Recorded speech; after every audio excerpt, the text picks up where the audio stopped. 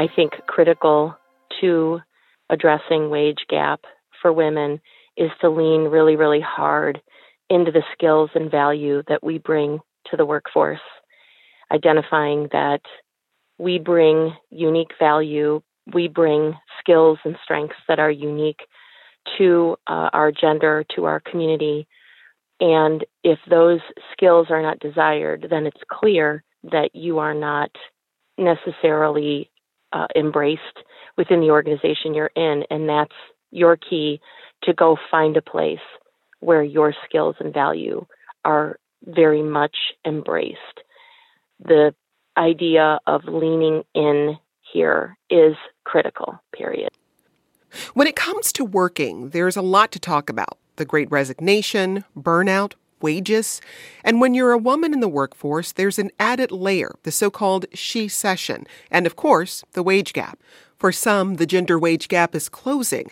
New data from the Pew Research Center shows that in some cities, young women are even making more than their male counterparts. But despite the gap closing among some young employees, Pew found that the gender wage gap overall is holding steady. So what's really the reality for working women, and how are you navigating it? We'll get into all that and more after the break. I'm Jen White. You're listening to the 1A podcast, where we get to the heart of the story. To join future conversations, have your questions answered on future topics, or just to let us know what you think, tweet us at 1A.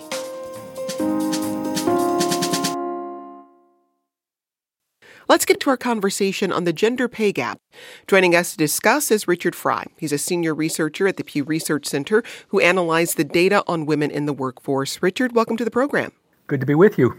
Also with us is Alicia Haradasani Gupta. She covers gender for the New York Times. Alicia, it's great to have you back. Thank you so much for having me, Jen. And we also have Rebecca Ryan. She's an economist and professional futurist. That means she looks at economics and thinks of ways we can work differently. Rebecca, welcome to the program. Thanks, Jen. We mentioned the Pew Research analysis about the wage gap. What exactly did you find? Richard? So we were looking at data that allows us to look at metropolitan areas. And with that data, if you look at all workers working full-time year-round, the pay gap is about 82 cents on the dollar. But if you look at women under the age of 30, including rural areas and other smaller metros, the overall pay gap nationwide for women under 30, they were earning about 93 cents on the dollar.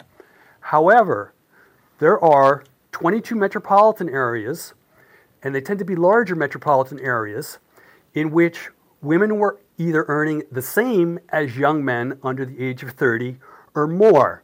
Now, there's 384 metros. There's only 22 at which they are at pay parity. But because they included larger metros like New York, Washington, LA, those 22 metros, 16% of the young women's workforce live in those 22 metros where they're at pay parity or above. So it's not a lot of metros, but it's not a trivial share of the young women's workforce. Rebecca, what stands out to you the most about these numbers? Well, as Richard was saying, this is a small subset of women who are earning the same as or more than their male counterparts. But what I find interesting about this is that we're just talking about age, and we could be talking about other things, like the fact that there are more young women enrolled in law school and enrolled in medical school, and that pay has been coming up for women overall. So we're not looking at true matched pairs here. We're looking at age being the only thing that we're contrasting, and we should be looking at other things like education level and the jobs that folks have. Now, Richard, you've looked at similar data from 2000. How do the data compare? Yeah, so here, let's first look at the national picture. Again, focusing on young women under the age of 30. In 2000, they earned 88 cents on the dollar. And then, how many metros were they either at parity or above? It was 6 metros in 2000, and it was about 5% of the women's workforce. And so the progress has not been rapid over the past 20 years, but again, among young women under the age of 30, there has been some improvement in the pay gap from 2000 to 2019. And where did we see that gap closing in 2000? The only metro in which it was both there in 2000 and in 2019 was Los Angeles. And so, again, there have been noticeably a number of metros that have joined sort of the list where they are at pay parity or above. We got this message via our 1A text club. It says, I can't help noticing that men and women don't generally work the same jobs, and that unequal pay for unequal work is often a matter of perspective or subjective opinion.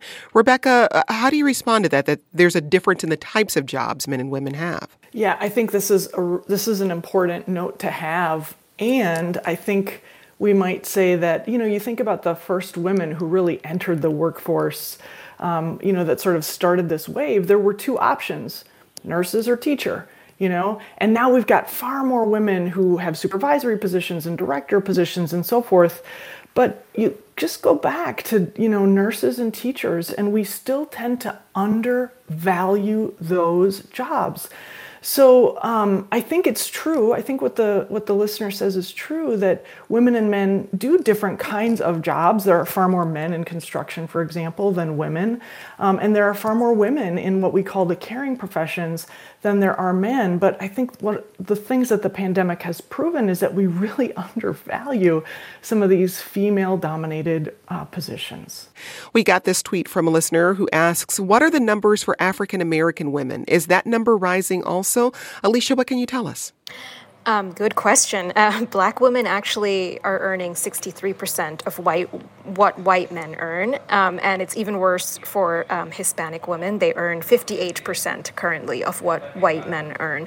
So the wage gap is still kind of wide for both of those demographics. Now, Richard, I want to talk a little bit about Equal Pay Day. It was earlier this year. Explain what it is and why the day changed. So Equal Pay Day is sort of based on a calculation of sort of what the gender wage gap is among all workers. And then it slightly varies year to year based on what the previous year's measure of the gap is. And what it refers to is the number of days into the year that women need to work in order to attain the same pay as last year's group of men. So that's how the calculation is done, and why it varies a little bit year to year, because it varies annually what the calculation is. So how did that date shift this year? This year, I believe it shifted earlier by, I think 5 or 6 days, indicating that there was a small increase in the number of cents on the dollar that women are earning relative to men. Since they're earning a bit more relative to men, they don't need to work quite as many days into the year. Okay, so Alicia, with the understanding that Black women and Hispanic women are still earning less than white women in comparison to white men, where does Equal Pay Day fall for them? It's far later in the year. I believe in the summer sometime for Black women, and then in the fall for Hispanic women. And, as I mentioned earlier, the shift to an earlier Equal Pay Day this year means it's 83 cents on the dollar, but it's still just 1 cent, So last year, women were earning 82 cents, and it's 83 cents this year. So the 5 or 6 days shift represented 1 cent. Now, Rebecca, I don't want to ignore the fact that over 1 million women have left the workforce since February 2020. What impact does that absence have on this data? Well, jeepers, I don't know the impact specifically that it would have on this data, but when I think into the future, one of the things that I think about is, on the plus side, how many of those women are re-entering the economy, but by hanging up their own shingles? So one of the things that we're seeing is this record number of new business startups, people who are applying for their own employer identification number. That's how we measure this in the economy. And it is at record levels. It's like the COVID spikes that we're used to seeing graphs for. We're seeing graphs now of these number of new business startups. And anecdotally, I know that a lot of these are women, who say, I'm not going to go back and work for quote unquote the man. I'm going to start my own thing. I've got rare and valuable skills. I'll be able to have true flexibility, set my own schedule. So that's a real plus. But the other thing that we know is we've got increasing attention now for diversity, equity, and inclusion initiatives. And we know that when there are more women in the workplace, as one of your callers said, women bring rare and unique perspectives to work. And when there are more women in your workplace, your DEIA efforts tend to do better because those who are marginalized have greater sensitivity around how to make the table bigger for others. So when I hear you talk about this growth of entrepreneurship among women, I'm curious how you're going to watch for that trend moving forward, because when I think about funding accessibility, being able to get that business loan, do women have the same access to those funds as men? I don't know that their access is absolutely equal, but investors are smart. And a couple of examples. One, the SBA now has women business owner centers in all of the 50 states. That just has happened this year, so that is really positive. And here's a very small example. I was with the North Carolina Rural Economic Summit attendees. So these are rural economic developers in North Carolina.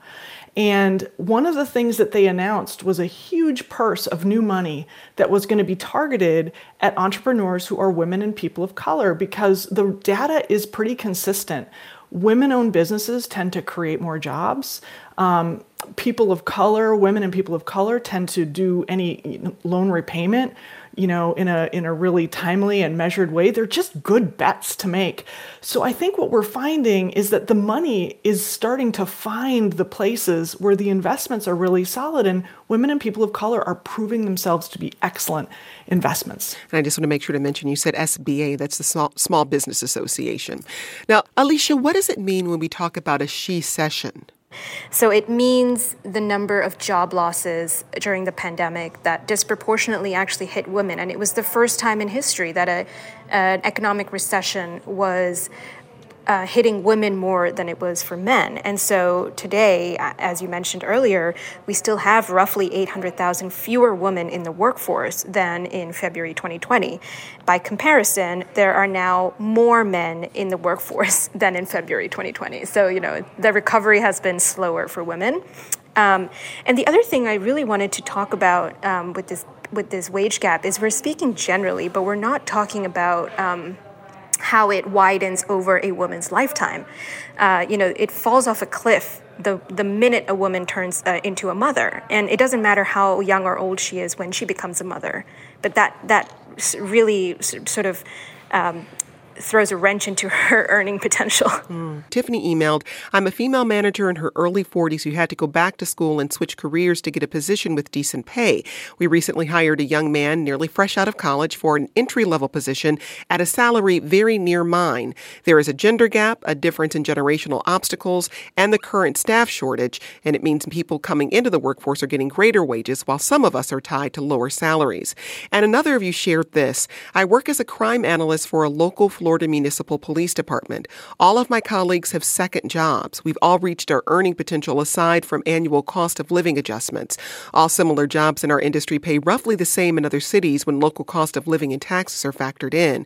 I feel stagnant unless I quit this industry altogether. We want to hear from you. If you're a woman, how have your wages changed over time? Maybe you noticed a difference when you had a kid. Tweet us at 1A or send us an email at 1A@WAMU.org. I want to dig more into how parenting plays into this conversation. But Rebecca, first, why have so many women left the workforce? You mentioned not wanting to, work for a company, maybe wanting to go out on your own. But what other factors are at play? I think there are probably as many different stories as there are women. But generally, we've known for a long time that the work of caretaking, falls to women. We are, my wife right now is with her mother who is declining. And when children are at home, WFH, work from home, became work from hell. during COVID. And so I don't think you can paint with a broad brush, but generally we can say that when there is social stress in a family situation, women are the ones who tend to help most with that. Or whomever the primary caretaker is. It can be a man, but those things add up over time.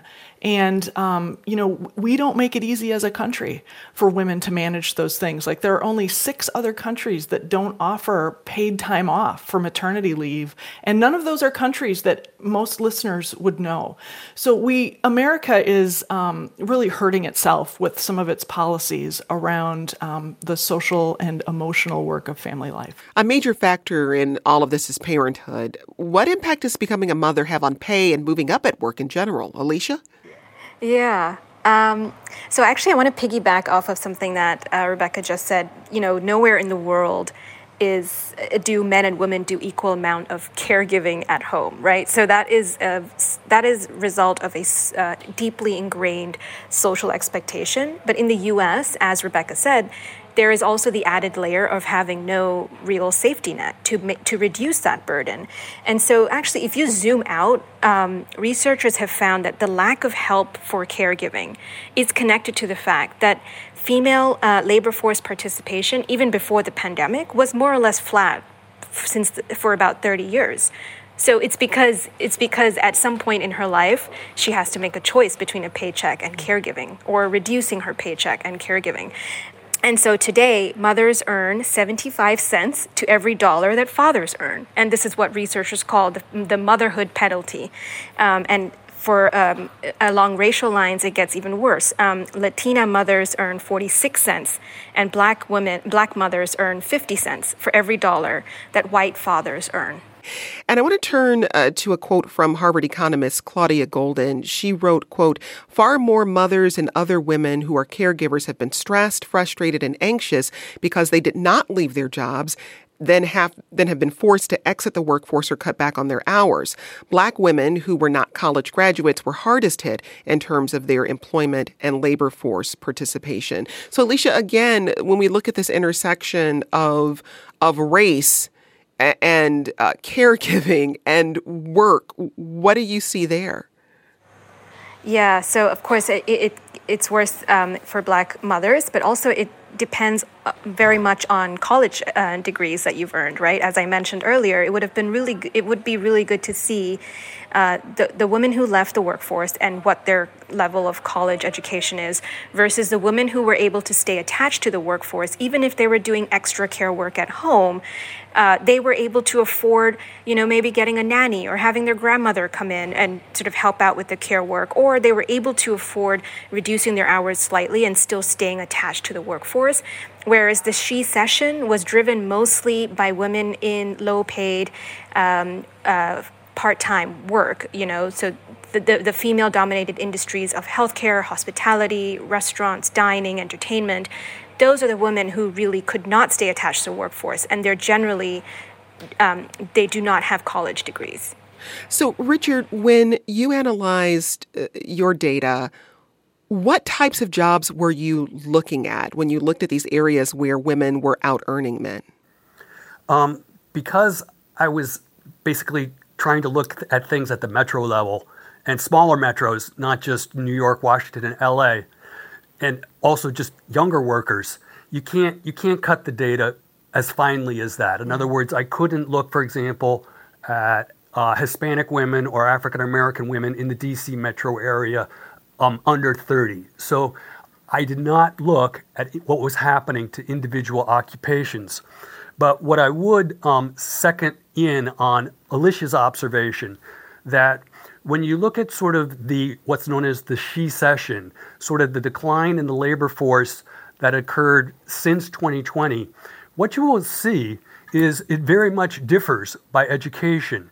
If you look at women who have at least a bachelor's degree, the college-educated labor force, for the recession, women were a majority of the college-educated labor force, and by late 2021, they were still a majority of the college-educated labor force. Women's college-educated labor force did not decline over the 2 years.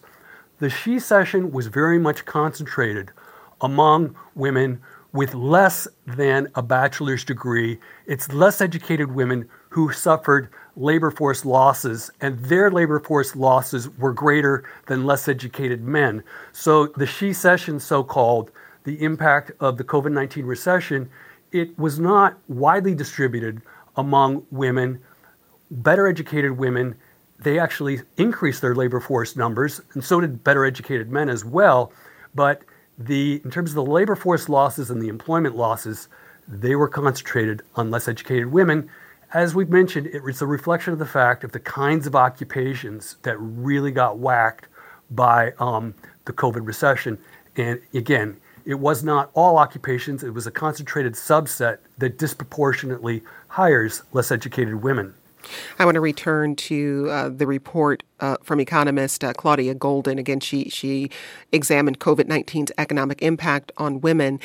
She writes, quote, "The pandemic downturn was a she-cession relative to other recessions and relative to January or February 2020, but gender differences month by month in employment outcomes relative to pre-pandemic level are not large. The big differences are by education rather than gender, and that makes it more similar to previous recessions." So, Rebecca, when you hear this kind of analysis and you hear from Richard and Alicia about how education fits into this piece, what trends are you watching long term when it comes to closing that pay gap and women, not just white women, but women of color as well? How does education fit into that?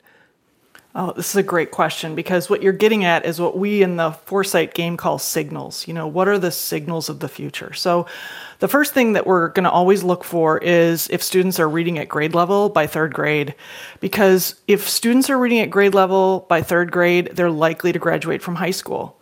But then in high school, we've got to watch really carefully and help students to make sure that if they start high school as a freshman, they finish as a senior, right? We've got to look at those high school graduation rates. And then we've got to remember again and again and again. I was working for the Iowa Department of Education years ago when I first started my career. And we knew at the time, and this has continued to be true, that 75 to 80% of all jobs require a 2-year college degree, not a 4-year college degree. So we're looking for that as well. How many people are coming through these certification programs or 2-year college programs?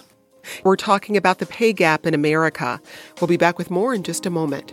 Remember to join future conversations, download our 1A Vox Pop app, and leave us a voicemail.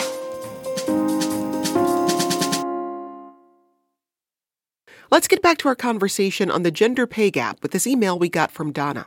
This is a very sore topic for me. I am 60 years old, and as I have gained more education and experience, I find that younger people, predominantly white men with less education and experience, are hired at a higher rate and higher pay than women. When I had children, upward mobility was not an option, and once I divorced, my income dropped drastically. Another of you shared this. I am a Black American woman in her 30s working for a nonprofit. After over 5 years with them, I am now in a mid-level management position. One of my colleagues was hired recently before he officially graduated college and is already making the same salary as me.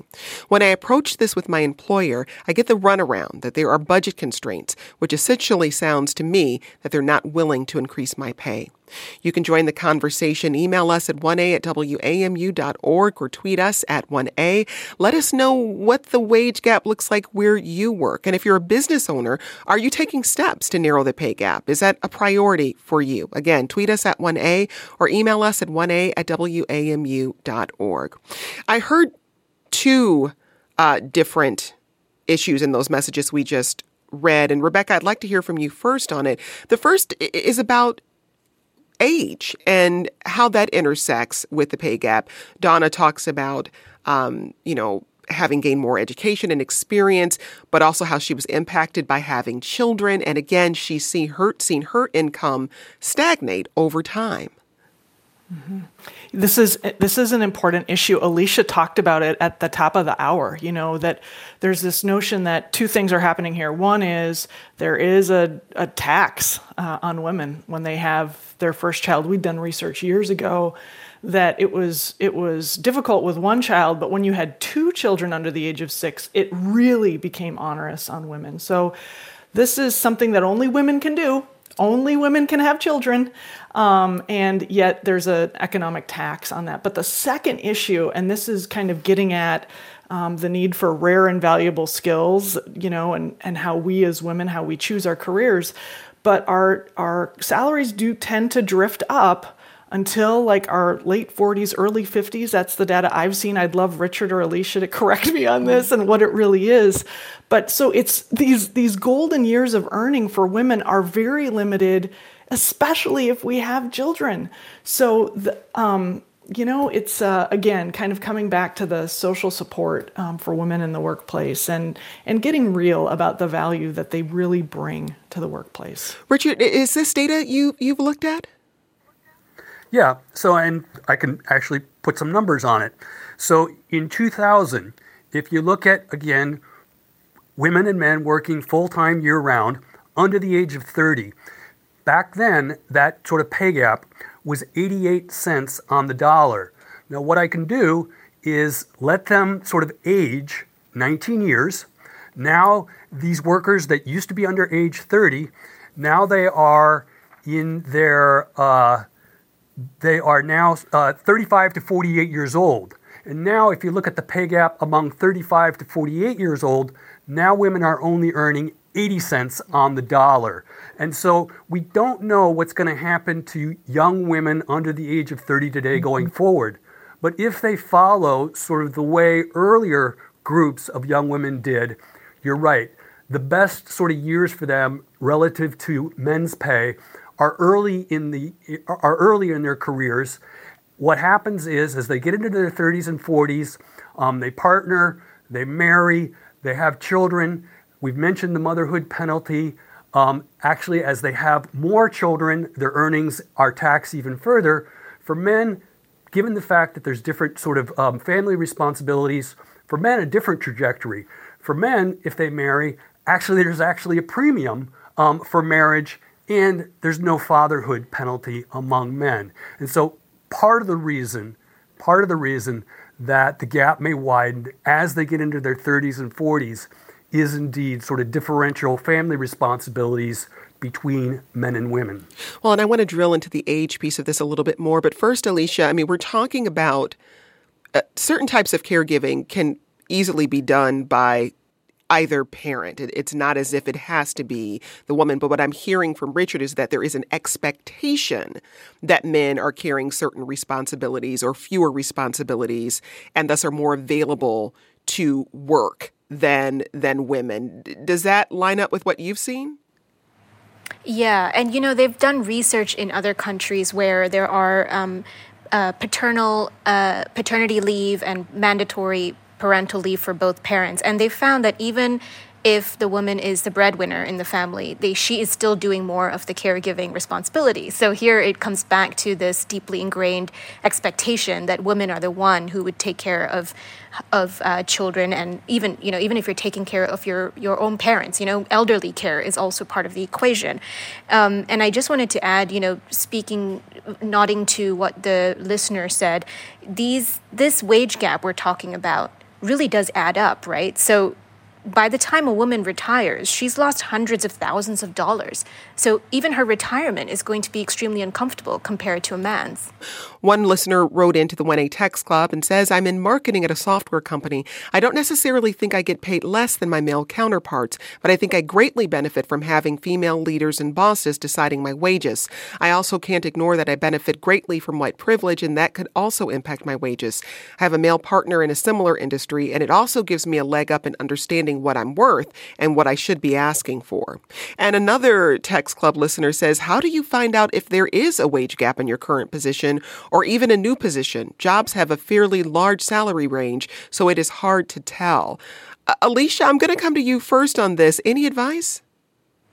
Yeah, that's a really good question. So, almost every state, I think with the exception of one, has an equal pay law.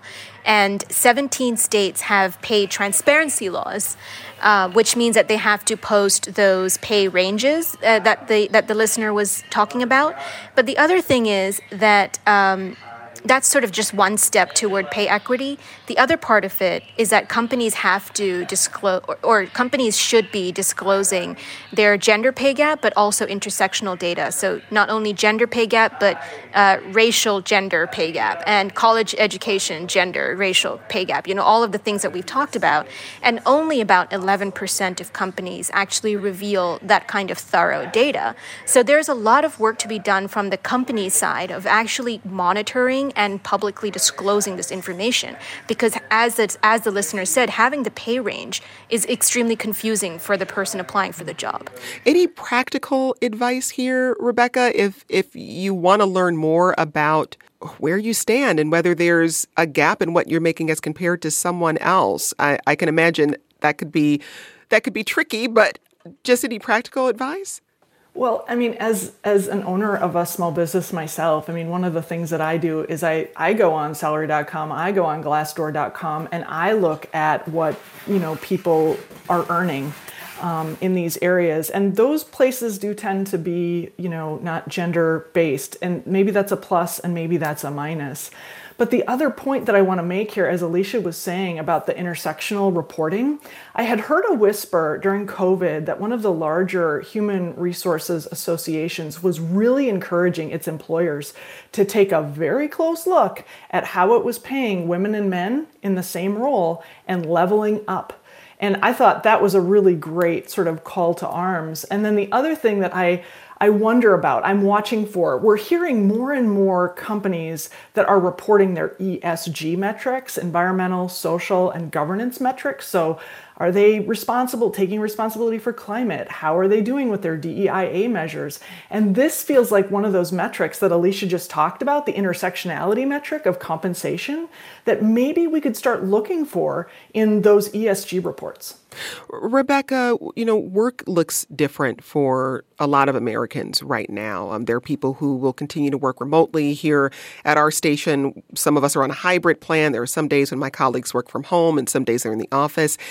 Is there a moment right now where some people at least can apply a little more leverage in this space and push for a little more pay?